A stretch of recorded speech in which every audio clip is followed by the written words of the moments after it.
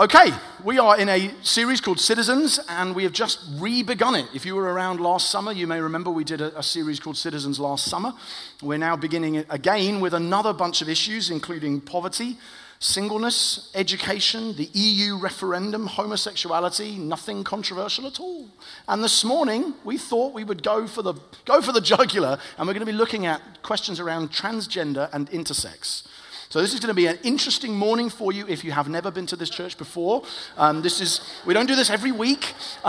Welcome. But actually we do believe that God's word speaks about everything. And that any issue we're facing, we need to go to the wisdom of God and look and see what he has revealed and navigate the issue to help us. And so that's what we're going to try and do this morning, which is effectively, I'll define the terms in a bit, but it's effectively questions around how should we respond to those people, and there'll be some in this community as a whole, some probably in this room, and many of you who will have family members for whom this will be an issue as well. How do we respond to people whose experience of their gender doesn't fit with their biological sex? Or people whose biological sex is ambiguous? Or people who have taken measures to change their biological sex as it's expressed externally? Or various other issues as well. Now, we've had some in the church who I think even concerned that we're talking about the issue. So I want to give a little introduction as to why I think it's a big issue for us to talk about. Notwithstanding the fact that there are, as I say, almost certainly people in this room for whom this is a live issue right now, in terms of your questions about your own sexual identity or those of close family members or friends. But transgender has become a huge issue in the culture as a whole, particularly in the last 12 months, and I think there's a good reason for that. But probably for about 2 years, to May 2014, Time magazine said, transgender is the next civil rights frontier. So this is the next thing about which the rights of individuals are going to have to be reconsidered in light of what we are now thinking about sexuality. Last June, Vanity Fair, big magazine based in the States, ran this front cover, and it was the transition of Bruce Jenner, who was an Olympic gold medal winning decathlete and father of 6 children. He transitioned from Bruce into Caitlyn and said, I now want to be known as a woman. He's now got his own reality TV show and has become a very big celebrity in America. And I don't think it's a coincidence that this issue was in June 2015, because June 2015 was also the month in which the Supreme Court handed down their ruling on gay marriage in America. So effectively, this is the next step beyond that. I think that's why it's become a big issue more recently. And you might be thinking, oh, well, of course, that's Americans. Yeah, okay, so in Eastbourne 2 months ago, there was a local school that ran a day where all the children were invited to come in rainbow-colored clothing to celebrate LGBT. And in at least one instance, they put a line on a whiteboard and said to the children in the class who are 11 and 12, I'd like you to mark with a cross where you feel you are on a scale from male to female. Rather than, are you male or female? It's where on this line do you feel like you are? And that's an Eastbourne school. Some of your kids go there. In the last month, there's been a big bust-up in the United States over access to bathrooms. So this will be a sort of standard graphic showing that, the gender-neutral bathroom thing. So Target, which is a shop in America, a very widely known kind of retailer in America, has allowed transgender people to choose which toilet they want to use. And then some people got upset about that because women were saying, well, we don't want to be in a bathroom that might have a man in it, even though he says he's a woman. I don't think he is. So that all then kicked up a storm. Then there was a boycott of the shop, and then there was state legislation against the shop being allowed to do it. And then there were rock stars saying, we're not going to go and play gigs in that state because they're banning that shop from doing that thing, so it all became a big mess, and Bruce Springsteen and others saying, no, we're not going to play in that state because of this, and so on. So it became a huge culture war explosion in the States just in the last 6 weeks or so. Then a few days ago, Barack Obama wrote a letter to all the public schools in the country saying, this is how we expect you to implement a transgender bathroom policy in your school, so the child can choose which sex they associate with, and then you have to honor that in which bathroom they're allowed to use, even if it isn't their biological sex. Radio 4, just last Friday, I was commuting to Milton Keynes, and so 10 days ago, and I heard 4 separate features on the Today program, which is the flagship news program for Radio 4, on transgender. Just 4 separate things, all covering it, or just after the Obama announcement had been made. I actually heard another one on the radio this morning. I had the radio on for about 3 minutes between my house and picking up Sally, and then by the time I'd done that, I'd already heard a feature trailer for another program on transgender coming up for the following Monday. In Brighton, at the moment, forms for children as young as 4 ask parents to say which gender the child identifies with rather than which sex they are. And in the last week, it was 3, but as of this morning, it's now 4 church members have mentioned to me that this is a live issue for them in a particular way, either because a colleague or a flatmate in one case or somebody in a school is expressing a desire to transition from male to female or female to male, and it is presenting an issue for them in their lives and questions about how to handle it. And then behind all of those headlines, there are a multitude of people you've never heard of who are asking this question either themselves. How do I express? I feel this, but I know that biologically that's true. And people whose biological sex is unclear or ambiguous. And many, many others who are saying, I don't know how to think about this issue in a culture where this seems to be moving very fast. I'm trying to hit a moving target, and I don't know what I think or how to respond wisely. It's a minefield. And you're really glad you came today, aren't you? The question I want to ask is, what does love look like? Right? That's the question. What does love look like in that context? Let's turn to the Word of God, shall we? It's a good place to go when you're confused. Matthew chapter 19. Oh, grateful for Jesus, aren't you? Matthew chapter 19.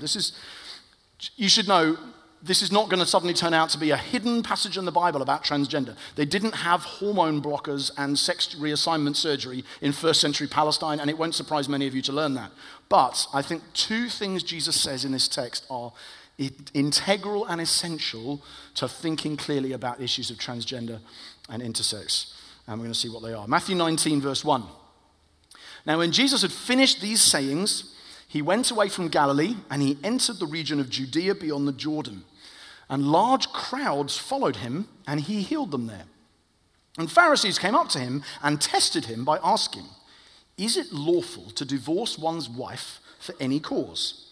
He answered, "Haven't you read that he who created them from the beginning made them male and female, and said, 'Therefore a man shall leave his father and his mother and hold fast to his wife, and the two shall become one flesh.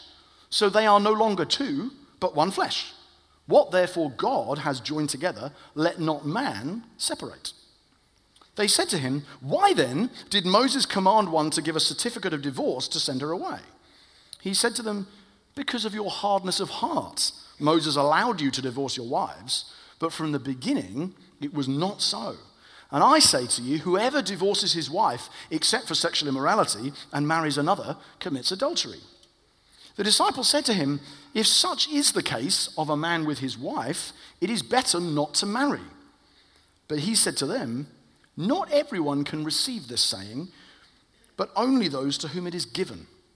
For there are eunuchs who have been so from birth, and there are eunuchs who have been made eunuchs by men, and there are eunuchs who have made themselves eunuchs for the sake of the kingdom of heaven. Let the one who is able to receive this, receive it." Now, as I say, that's a story about divorce and remarriage, not about transgender and intersex. But as Jesus answers this question, he makes 2 points which are of enormous importance for navigating this issue and helping serve people for whom it is an issue. The first major point he makes, I think, is in verse 4, when he says, "Have you not read that from the beginning he, God, made them male and female," which you often hear referred to as the male-female binary, which is to say there are males and females. There is not a spectrum of 100% male, 70-30, 50-50, 30-70, 0-100. That's not the way it works. God created male and female. Jesus is appealing to what he and his audience would regard as an obvious fact from Genesis 1 and 2. God made them male and female. Haven't you read that? That's where he starts navigating the issue of marriage as he goes. So God's good creation involves males and females being different, and we're not free to mess around with it or with marriage. That's the first important point he makes. The second important point he makes sounds like it's in tension with that idea. The second important point is in verse 12, when he says something slightly surprising. He throws in a word you wouldn't have thought would be there.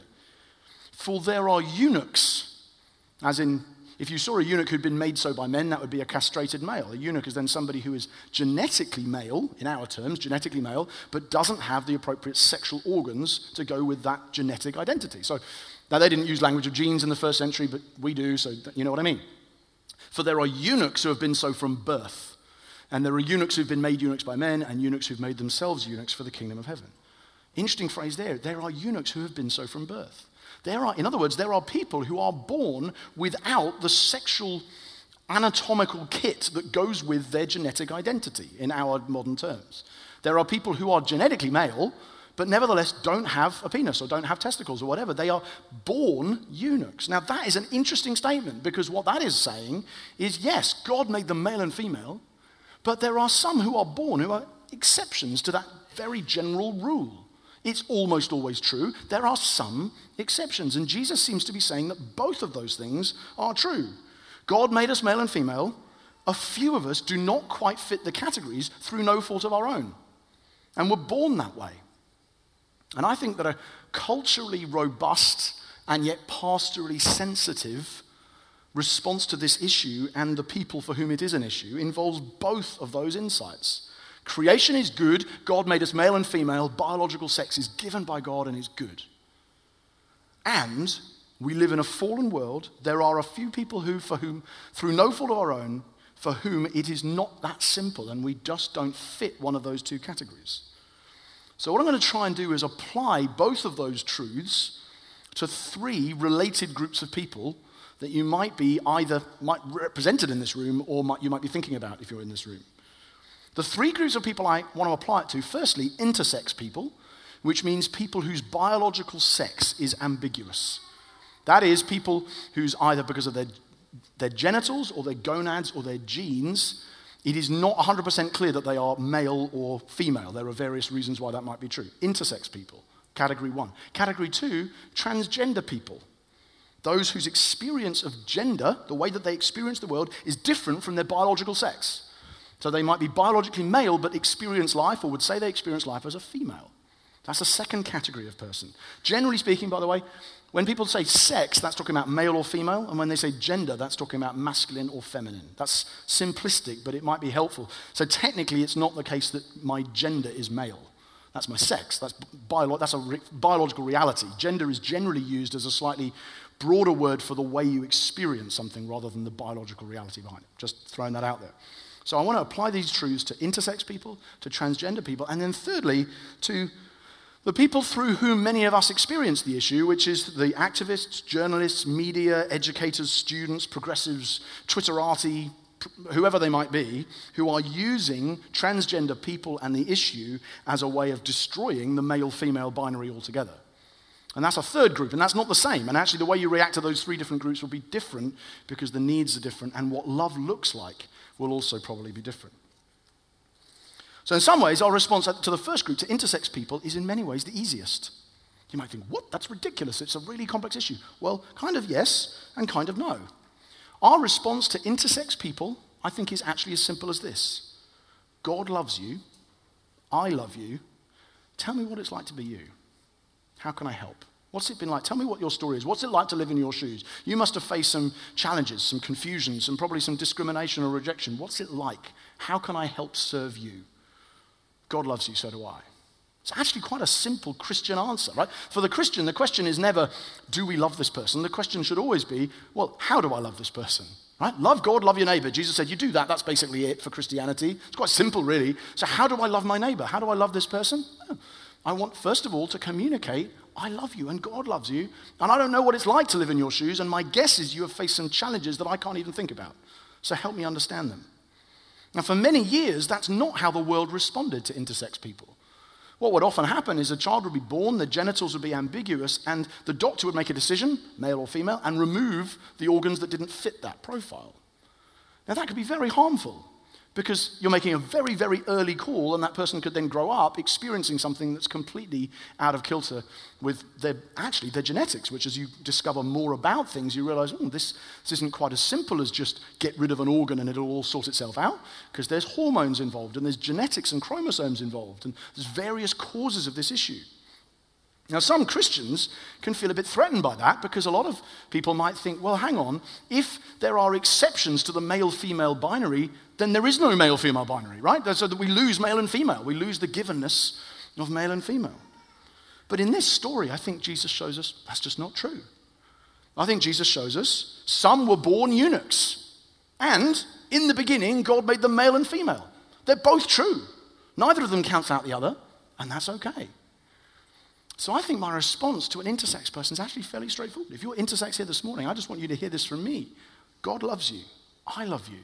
I'd love to hear what it's been like living your life, if that would help you and if it could help me, actually. It'd be really very useful to understand. And I think that's, in many ways, a pretty simple response. Our response to transgender people is actually very similar, although there are a couple of complexities that also have to be thought about. But I think the response is pretty much the same. God loves you. I love you. We love you. We welcome you as a community. We'll let you tell us what it's like to be you and tell us how we can help. I think it's the same kind of response. Now, at the same time, because of the third group that we're going to talk about in a minute, there are a few complexities that get added in. So, for instance, there can be pressure to define someone as trans too early in their life, rather than to wait and see. So there can be social pressure for a child or a teen who is experiencing a disconnect between the way they feel about their sexuality and what their biological sex is. They can feel a tension. And because there can be pressure, whether it's coming from media or education or anywhere else, to define themselves as their felt gender rather than their biological sex. And if that happens too early, what often happens, we now know this from scientific research, and doctors being, again, on the radio to their credit saying this, we've got to be careful because actually a majority of children and teens who transition from one to the other transition back.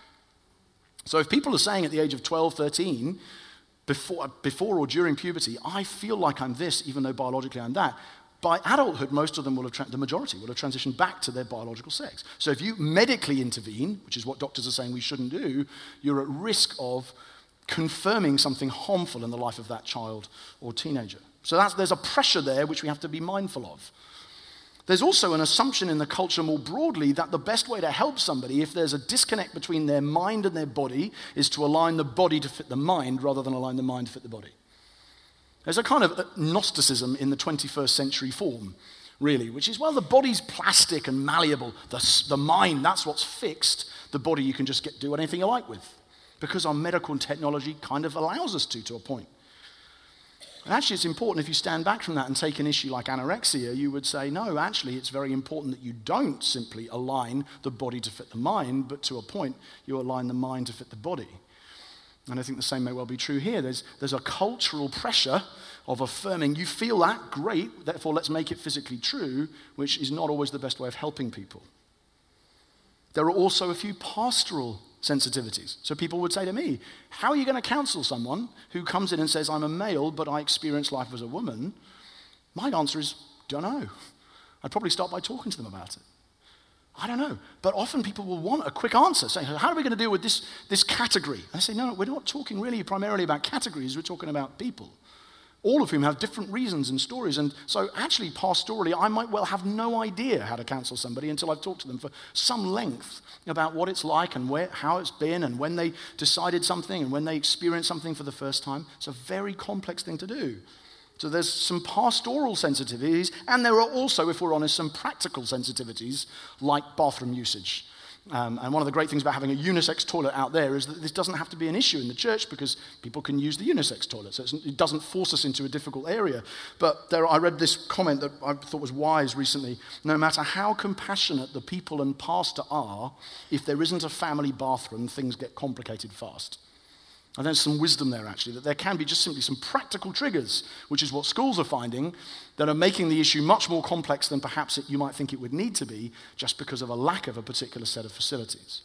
So there are some complexities, but we mustn't allow those complexities to take us away from the key statement we want to make to anybody who's experiencing these issues, which is, God loves you.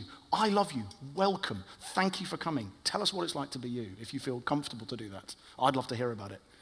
That's the thing we want people to hear. That's the thing I want to be in my heart, even if I know that there are some pastorally or personally tricky areas that I might have to think through. I said I was going to talk about three categories: intersex people, transgender people, and then finally, for many of us, the main way we meet this issue, which is through the third group, which is what I want to talk about now. And the third group, I guess, are the activists, journalists, media, students, educators, etc., who are using the transgender issue or transgender people as a way of destroying the male-female binary altogether. And this is a different issue again. And that's much, I think, of what's happening in local schools. and concert cancellations and bathroom debates and supermarket boycotts. A lot of the issue is not actually how do we best love this person. A lot of the issue is how do we win a much wider cultural battle that means we can say there are exceptions. Therefore, God didn't make us male and female, and there's a big spectrum, and you can stand anywhere on it you like and sleep with anybody you like, and Christians should really shut up.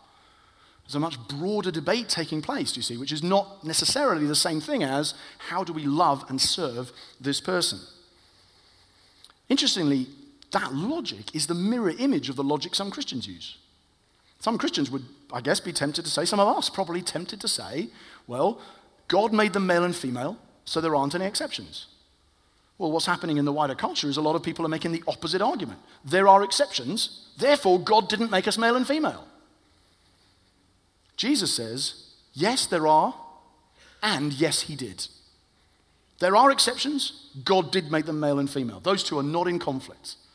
And Jesus, in affirming both, I think, in this text, and I want to be clear, he's not saying eunuchs are transgender people or intersex people.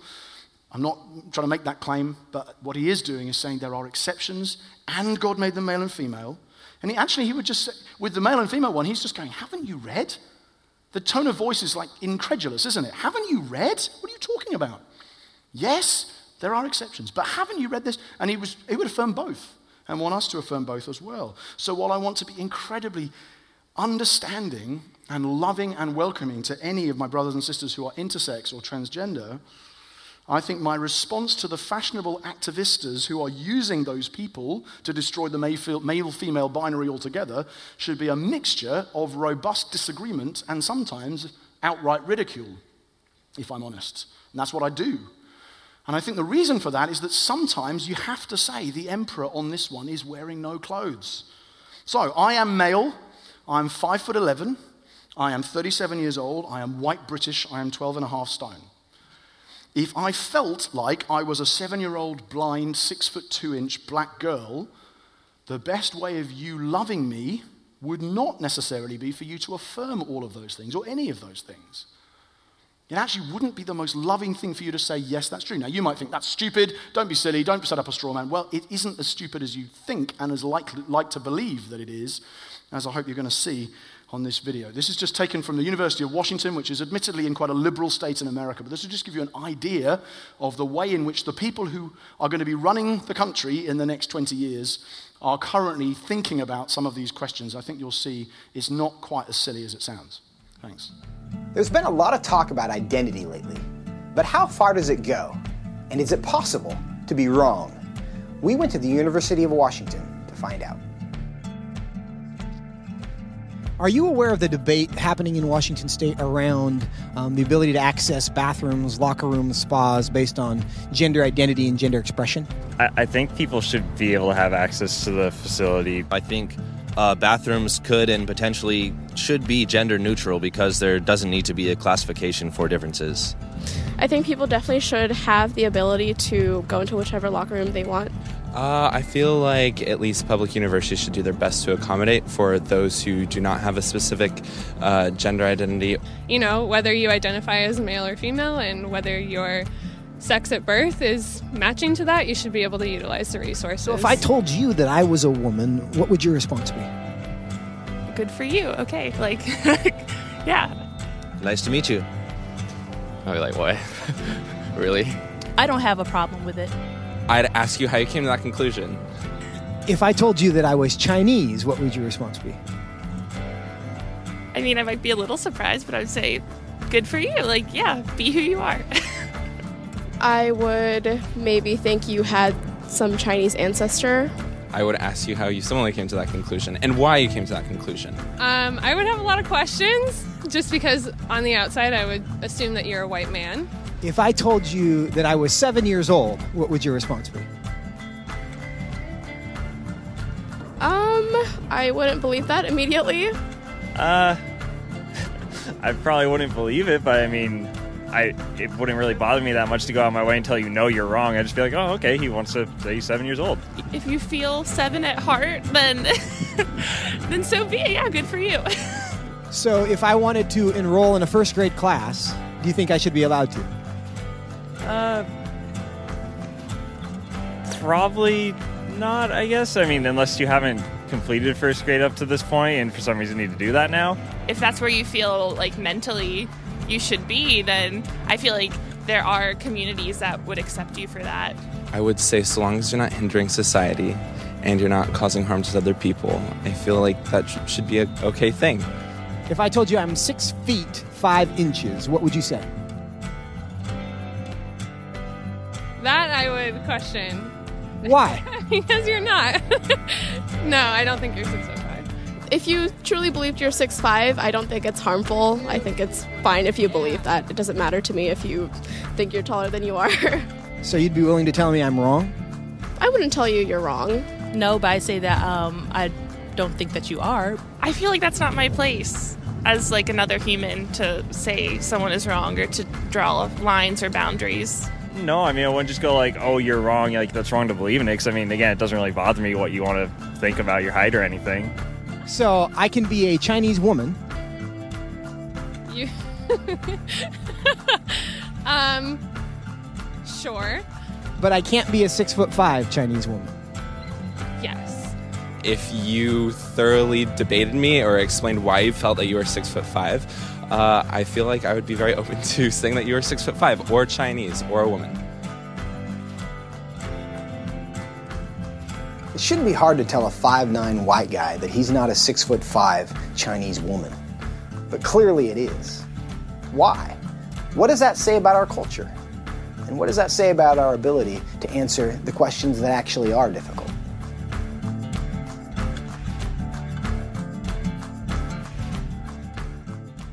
I think that's actually an exemplary video because he's not mocking any transgender person. What he's saying is, can you, as someone who's not a transgender person, see the logical connections that you're missing as you're doing this? And that, in some cases, that's why sometimes the third category, I think there needs to be a mixture of, as I said, robust disagreement and sometimes just ridicule, like the child who says, look at the emperor, he's not wearing any clothes. You might think that whole exercise is just rather silly because how would that ever come up in practical life? But actually it's not. There are such people as transabled people, who are those who identify as disabled even though they're able-bodied. So you might identify as blind even though you can see. Should that person be given a disability badge? You might have come across this woman, Rachel Dolezal. I'm not quite sure how to pronounce her last name. She was the president of the NAACP, which is a civil rights organization for black people in America. It goes back Martin Luther King and so on. And on the right, she's identified as black. But it turns out there's a huge outcry a few months ago because it turns out she's actually white. And so she has to stand down as president of the NAACP. There's a huge furore over it. And obviously a lot of people are then looking on and saying, well, hang on, if a male can identify as a female, why can't a white person identify as a black person and vice versa? Much more severely, and this is admittedly an extreme example, and you feel squeamish about these things, do look away. But Richard Hernandez, who's a 55-year-old former banker, identifies as a dragon. And he has a forked tongue, surgically altered.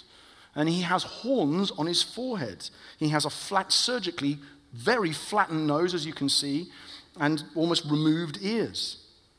How do you help Richard Hernandez? And I think many of us would say, I would certainly say, I would suggest that we help him not by affirming his dragonness and giving him medical surgery to align his body with his feelings, but actually by saying, do you know, I think this is a disability, an impairment, and I love you, and I want to help, but I don't think the best way to help is by medically enacting everything you feel in your mind. I actually think that's not the loving way of treating somebody with that condition. And I certainly don't help him by denying that there is any clear difference between humans and dragons, as if the human-dragon binary is somehow out of date because of his exception. I think instead I would say, haven't you read? In the beginning, God made them humans and dragons, or equivalent for that in Genesis 1. And I think it's important to be able to look at something like that and say, I just don't think that's the loving... I know it feels like the loving response to say whatever you say. But actually, in that case, I think we could probably see that it wasn't. So what does love look like? Well, we're in a society that appears to present only two options. One, affirm the givenness of male and female and insist everyone fits into one or the other box. Or two, deny the givenness of male and female, make a giant spectrum, and prioritize feelings over bodies.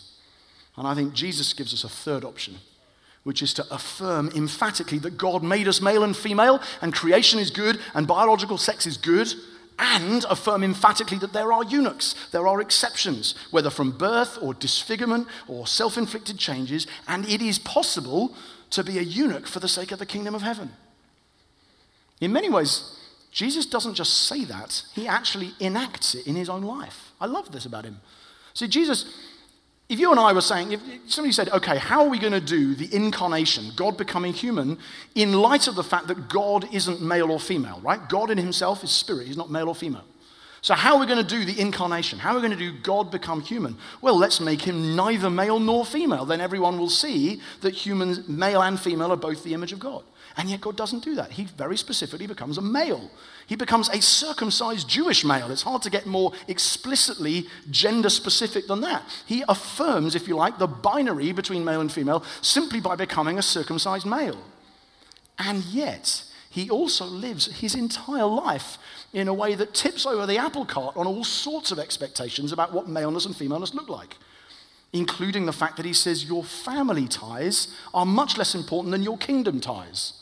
And he never has sex, which people would have expected a Jewish male, and he never gets married, which people would have expected a Jewish rabbi to do. Do you see what he's doing? He's both affirming the difference between male and female in being very obviously a male, and he is tipping over many cultural expectations about what that looks like, and in some ways, metaphorically, he is himself a eunuch for the kingdom of heaven, abstaining from sex and marriage in order to do what God has called him to do.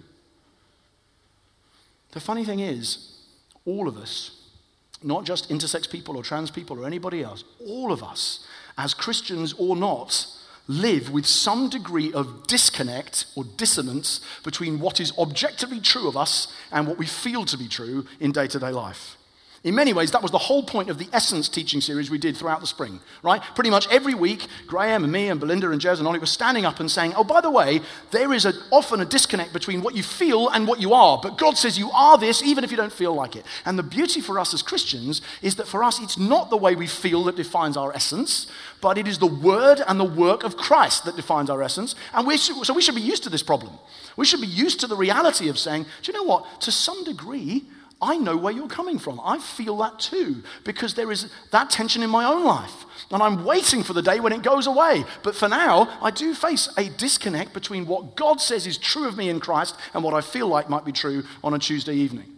And because I'm used to that, I suppose I must be able to understand and empathize and love and care and show understanding towards anybody who experiences a disconnect between a biological reality and an experienced identity.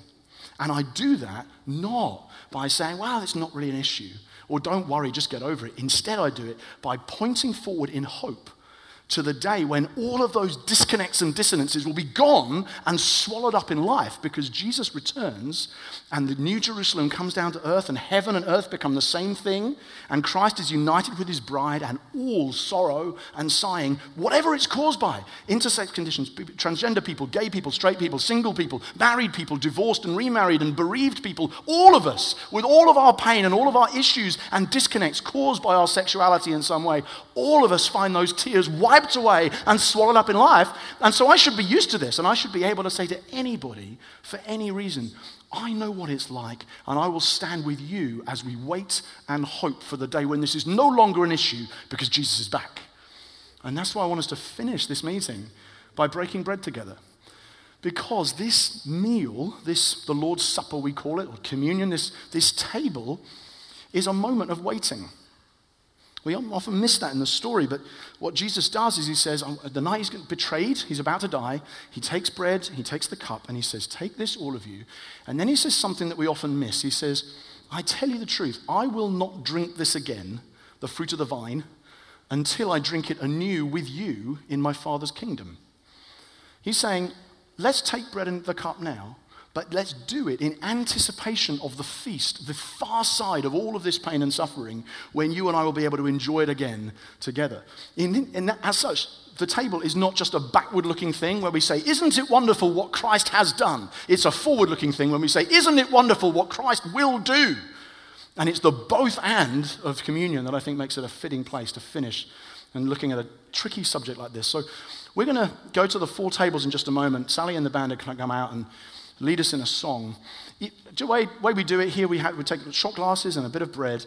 If you are a Christian from any church tradition, right, unless you're living in rebellion against God right now, and you know you are, you'll probably know if you are, come to the table. We'd love to have you join us. It could be Baptist, Catholic, Orthodox, Anglican, whatever tradition you're from. Come and join us because this is a Christian meal. If you're not a Christian, we'd encourage you to sit this one out because this is something that Christians do. There'll be other people sitting it out as well, so don't worry, you won't feel weird. But if you're a Christian, you want to come to the table, please come. Let's take bread and take juice and let's remind ourselves not just of what Jesus has done, but of what gloriously he one day will do. Amen?